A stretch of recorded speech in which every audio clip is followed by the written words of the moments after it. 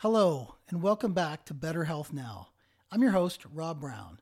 It's good to be back again with you in this new year. Been taking a break from the podcasts, unfortunately. I hope that you think unfortunately, because I had some other things going on, but I really want to get back and get started passing some information along to you folks. If you find the information helpful and useful, you can always give me a message at betterhealthnowpodcast@gmail.com if you want to give some feedback, want some additional information, want some questions answered.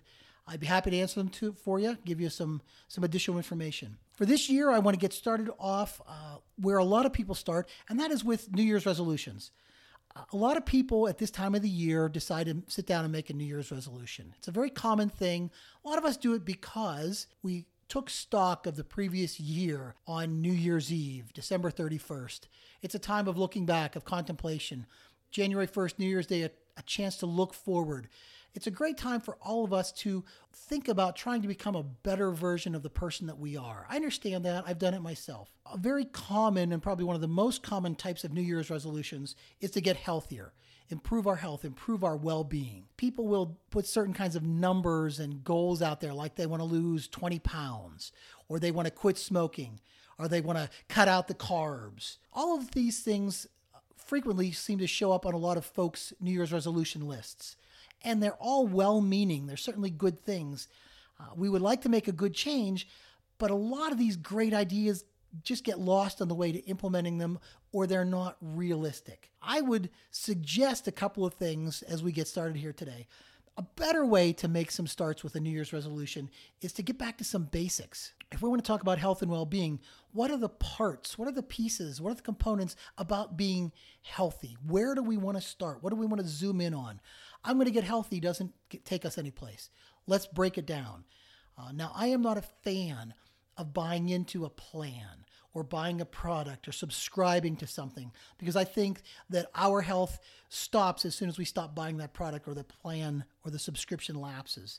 I'm not going to talk about those things. I'm going to talk about how we can get long-term changes. I think successful changes are best done when they're things that are attainable, they're reasonable to do. They're sustainable. We can maintain them. I want to actually be able to be doing the thing that I say I'm going to do. I don't want to have to turn my life upside down and try to rework my entire day. And I still want to be doing this thing at the end of this year. I want to look back at December 31st and say, I made this change and I'm still doing it. Grand plans, these great big things are marvelous. Let's run a marathon this year.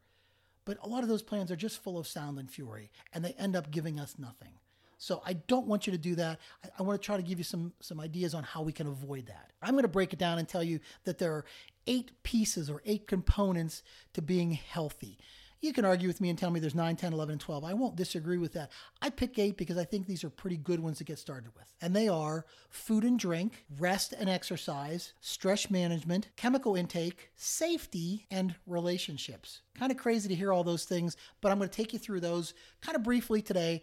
And in the following weeks, I'm going to lay those out a lot in greater detail to see exactly what we want to do with something like the foods that we're putting into our body. Everybody has heard, I'm sure, the saying, you are what you eat. Well, you know what? Saying that does not help us get healthy. It just doesn't. All it does is makes those of us who don't have the healthiest diet, who don't feel very good, feel even worse. We don't have a great diet. I feel even worse than I used to. So why say that to people? I don't say that. There is no such thing as a healthy diet that works for everybody. We're all in a different place. Now, there are parts of a healthy diet that are common to all of us, but some people are gluten intolerant. Some people are lactose intolerant. Tell a lactose intolerant person that they need to drink milk, and they're going to laugh at you. We know that our diet should have some kind of a balance of fruit, vegetables, meats, proteins, grains, and that dairy group. And again, we go back to the dairy, and you tell a lactose intolerant person, you need to drink more milk, and they're going to either kick you or just completely ignore you because it doesn't work for them. You can get your calcium from lots of other sources. Cows don't drink milk, and they have lots of calcium in the milk, right? They get their calcium from dark green leafy vegetables, which are a great source of calcium. If you're going to eat dark green leafy vegetables to get the same amount of calcium as a cow, you're going to be eating grass all day long, just like a cow. So we need to think things through just a little bit. But that's my plan here, is to give you some ideas on what kind of things we can do instead of trying to give you, this is what you must do. The first part toward making a good New Year's resolution is to take stock. Really step back and evaluate yourself. What's going on in this particular area? When we're talking about diet, is there anything in your diet that's lacking? Is there anything in your diet that you know is overloaded? I don't get enough vegetables. I eat too many sweets. If we can find an answer like that, we are on our way to putting out there a reasonable goal, something that we can achieve. We can make improvement. If you don't eat enough vegetables, start adding some vegetables into your diet. I'm not saying you should become a vegetarian. I'm saying if you eat 0 green vegetables through the course of a week, a great goal would be 1 green vegetable a day. Not a complete overhaul of your diet, but let's start adding a little bit of that in there. You don't have to change your diet by giving up all red meat or by giving up all pastas. Just add 1 serving of vegetable. Switch to a food that's a little bit healthier, away from something that's not quite as healthy. Even with snacks. Maybe you want to look at your portion size. We've been eating too much of certain foods. Even if they're good for us, too much is still not very good. Recently, a friend of mine reported to me that he gave up desserts and lost a whole bunch of weight. Now, that is not my idea of a great way to lose weight, but it worked well for him. We are all different people, and you have to figure out what's best for you, not what's best for me. So if we can improve the foods that we put into our body, then we can start to make a positive change. Stop what you're doing, take a look at what your diet looks like, find a glaring deficiency or an excess, and figure out a way to address that. And that's a great start for getting healthier. That's the way I want to talk about all these things. What is it that we can do for food? I want to move into drink as well. And before I do that, I have several podcasts out there that talk about water. And I may have several podcasts in the past that talked about some of these other things. If you want to refer back to those while you're waiting for me to come out with my next podcast, are going to really attack what we can do to make our diet better with food and drink and all these other components, you're more than welcome to go back and check those out. If you find something there you like, drop me a line. Just let me know. Now, when it comes to drinking, we all are going to put liquids into our bodies. We know drinking can be of healthy things. My oldest son just started drinking the kombucha, which I'm not real crazy about personally, but that's fine for him. I know that there are other people who make drinking choices that aren't quite as healthy. Talk to somebody who drinks a large chai tea with 7 pumps of the syrup in it every single day. Now, I consider that to be a bad choice of what to drink. I've seen people who walk around with a 16-ounce bottle of some kind of a soft drink, regular or diet. Now, I think all those things are habits that we have. And for those folks, setting a realistic goal, a New Year's resolution, does not necessarily mean going cold turkey from the chai tea or completely eliminating the soda from the diet. It can be something as simple as switching 1 soda for a water today. This week, you go 5 sodas and 1 water. You go, instead of a large size chai tea with 7 pumps, you go to a medium with 3 pumps. And you're cutting down the amount of sugar, and you're cutting down the food that you're putting in there, the stuff that's kind of hard on us. I don't know that it's a good idea to try to cut back on coffee because you'll feel horrible. But those are some of the things that people try to do, and obviously it fails for them. I don't want people to fail. Making changes and making New Year's resolutions can and should be marvelous tools for us to become healthier and better people. And if we try something unrealistic and get a bad result from it, some people swear off these changes for good. That's not the right way to go about it. Make a good, positive change and keep it something that's reasonable and sustainable over the long haul. The next thing I want to move on toward is kind of a opposite concept of rest and exercise. We all know the benefits of rest. We all know that we need sleep. And I hear so many people every single day complaining that they don't get enough sleep. We're so busy. We got so many things to do. People go to bed too late at night. They get up too early in the morning. I've done 3 podcasts on sleep and why we need better sleep. And obviously, most of us just aren't getting it. So I really don't want to try to give you tons of sleep advice right now because it took me 3 podcasts to talk about it before. But let me just give you one small idea. Go to bed a half an hour earlier. Go to bed 15 minutes earlier. Do a little bit of planning the night before so that when you get up in the morning, you can be a little bit more rested about your pace and make the rest that you get at night more valuable to your body. Not everyone needs the 8 hours per night of sleep, but if you wake up every single morning and you complain that you're tired, it's a pretty good indicator that you are not getting enough sleep. Moving in the right direction for getting a little bit more sleep Seems like it's an overwhelming challenge for a lot of us. And I wouldn't suggest that you go from 5 hours a night to 8 hours a night. Your schedule probably won't tolerate that. You have too much stuff to do. Put an extra 15 minutes in, put an extra half hour in. Maybe you can only accomplish that on the weekends, but start adding that sleep in there. See where it takes you and see how far along the path that one small change can take you. It doesn't require anything other than turning off the devices, turn off the television a little bit earlier, and going to bed. If you do that, I'd be real anxious to see what kind of good stuff happens to you from there. The other side of that coin, the opposite side of rest, would be exercise activity. This seems to show up on everybody's New Year's resolution list. Everyone wants to get more active. It's so popular that gyms and fitness facilities rent extra equipment for the month of January because so many people get gym memberships in the month of January and don't show up after February. All these gyms return this rented equipment on February 1st because all the people that signed up in January quit coming. It's just too hard for a lot of people to make those changes. Now, I think that additional exercise and activity is a great tool, and I think the vast majority of us in this country especially need to do more exercise. But there's a good way to go about it, and then there's the wrong way of joining a gym and not showing up anymore. So I'm going to try to give you some ideas on the good way. First of all, you honestly have to evaluate how much exercise or activity you get each day. If your job involves standing or walking, joining a gym and then jumping on the treadmill after 8 hours of standing is probably not going to work for you. You've got great intentions. You've got a great idea here. The execution is going to fall apart. I guarantee it. Because you don't need to spend more time walking. That's what you do all day long. On the other hand, if you're a desk jockey, you got to do something. Maybe getting on a treadmill for 30 minutes a day is a great idea. If you're a desk jockey, maybe walking once around the block is a great idea. What about somebody who's a landscape builder who moves block and mulch all day long? This guy does not need to go to the gym and lift weights after moving 2 tons of mulch all day long. We have to think about what we're doing before we know what we should add to it. The second thing to think about is the types of activities or exercises that you have done in the past, especially the stuff that worked out well for you. If you were a former high school cross-country runner, then I think the best thing for you is a brand new pair of running shoes. I think a stack of free weights and a weightlifting bench in the basement of your house is going to be a place for you to hang clothes and not much more. You're probably just not going to get a good success out of that. Think about the stuff that you've done in the past. Try to reproduce that if you can. That ties right into number 3. What is your current situation? If you have small children, if you've got a long commute, you might be limited in when you can go to the gym. You can't get there because you've got to get the kids on the school bus. You've got to rush home after work to get them off the school bus. We all have those limitations that could be staring us down, and there's nothing we can do about them. You're going to have to find a home-based program that you can do in the mornings before the kids have to get up. Something that's flexible enough that you can pause it when you need to because one of the kids needs something. Something that you can do after you get home from work and before dinner, after helping them with their chores, after helping them with their homework, after getting them bath. Whatever it is, and whatever your situation is, can dictate what you can and can't do. For some people, just getting a walk around the block once a week is a great improvement from what they've done the year before. I don't care what you've been doing.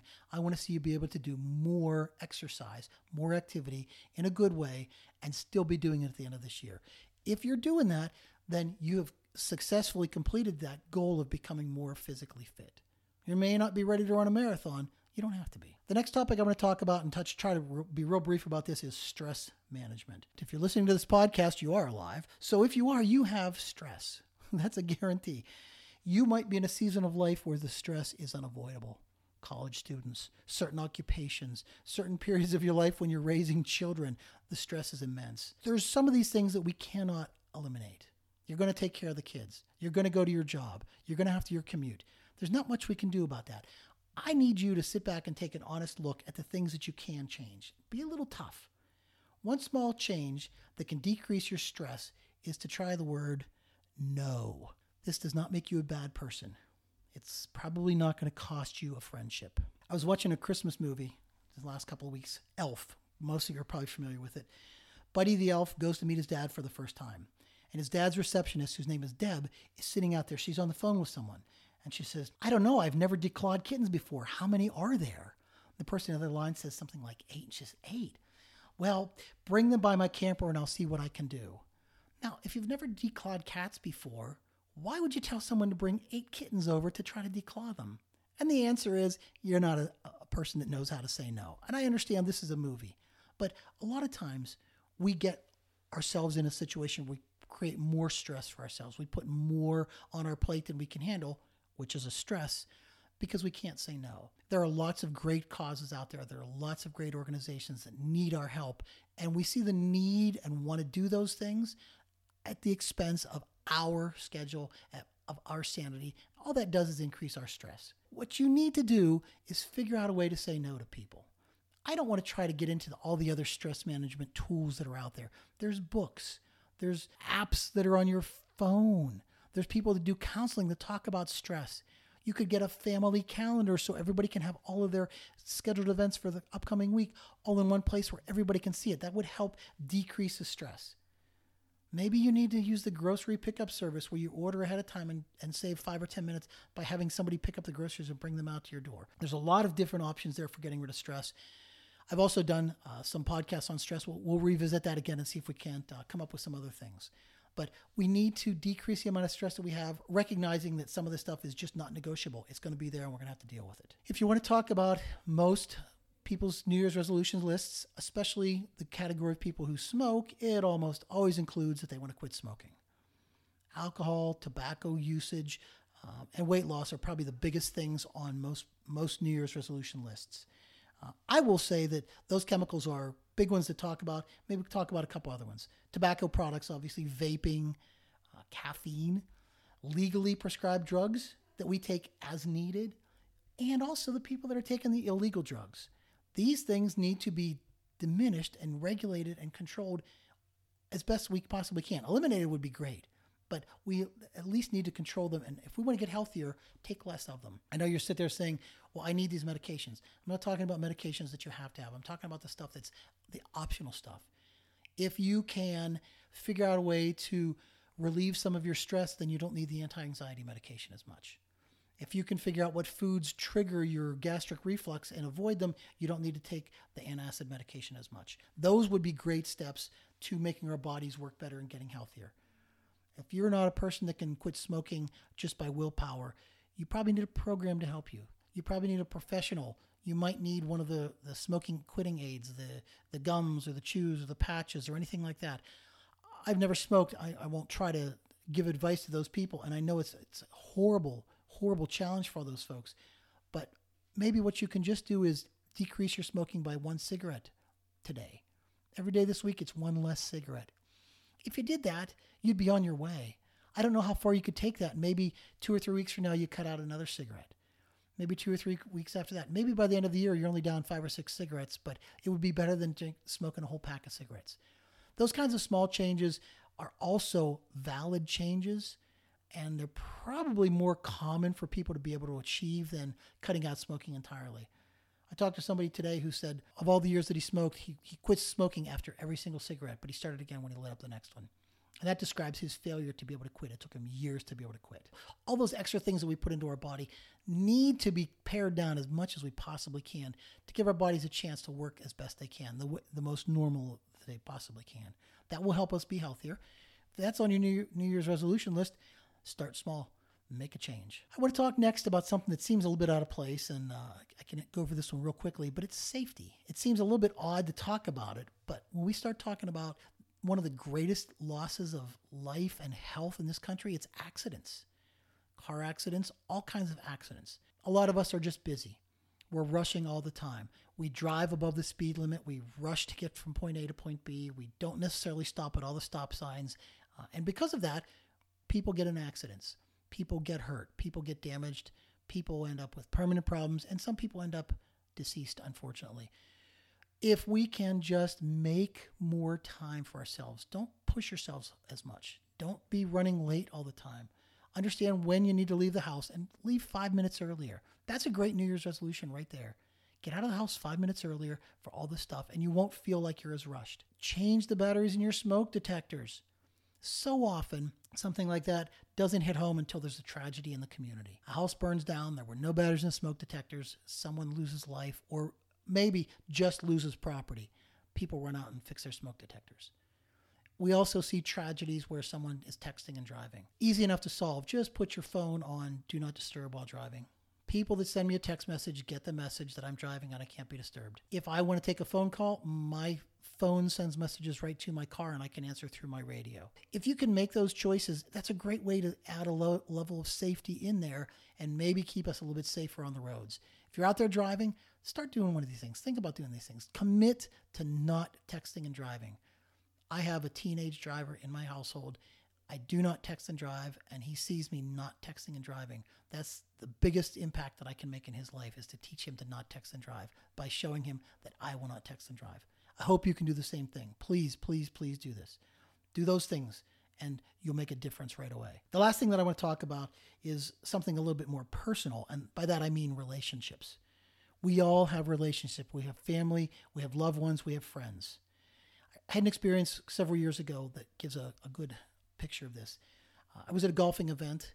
My partner and I were playing two other people, and we got soundly beaten by the other pair of people golfing. We went over to congratulate the victors, and the other person in the other group was jumping up and down like they had just won the Super Bowl. I was a little confused by this, and I asked him, what's going on? He said, do you remember 3 years ago when you and I golfed in a tournament and you had to beat me in 3 extra holes? And I admitted that I did recall that, but I couldn't place many of the details.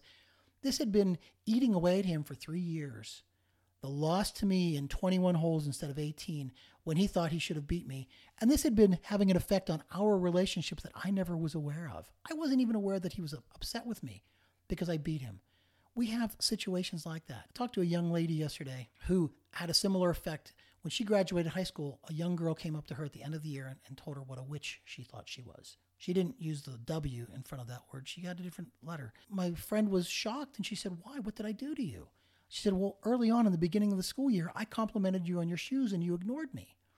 This young lady admitted that she had never heard this person compliment her, and she's an artistic person. She would have been thrilled to receive a compliment and certainly would have responded. This other young woman in school spent the entire year with a grudge against this girl just because she had never heard it. Take a moment and think about your relationships, and you'll find somebody probably who you've done the same thing. You thought they said something. You thought they heard something. They didn't respond to you the way that you should. You've been holding a grudge. It's been affecting the relationship that you have with that person. You don't see them anymore. You don't want to see them anymore. You're uncomfortable, unhappy when you do see them. Those are horrible things. We can solve that so easily. You're listening to a podcast. You know what? As soon as you put down the podcast, text them. Hey, how you doing? Reach out to them. You'll probably find out that there is no grudge coming from that other side. There's a misunderstanding. There's a misrepresentation of what happened. If you're lucky, you'll get back that relationship with that friend or that family member or that loved one. And you can continue that relationship as you move through life. If you're not lucky, you've done permanent damage to it and may not be replaceable. It may not be repairable. I hate to think of that, but it's possible. So don't wait to do those kinds of things. Reach out to those people. Call, text, anything. Get a way to touch base with them. You might be able to restore something wonderful, and that could be better than any New Year's resolution. Like I've said, I gave you 8 things there. Somebody could come along and say that we need to add 9, 10, 11, 12, and I wouldn't disagree with you. For the sake of brevity and trying to get people to be able to listen to this, I wanted to limit it to those things. In the coming weeks, I'm going to talk specifically about each one of those areas and try to fill in the blanks a little bit more, give you some real concrete ways to do that. But for right now, realize that as you start this year, you want to make some changes in yourself and you're not quite sure where to go. Start by making small changes, something that's reasonable, something that's attainable, that you can actually do, and something that you're going to be able to be doing in December of this year. We want this to be for the long haul. We don't want to be something that's flash in the pan, a 6-week grapefruit diet that makes you lose 10 pounds and put it back on as soon as you go back to eating regular food. We don't want to do that. We want to make long-term changes. We want to have better health, not just today, but better health into the future.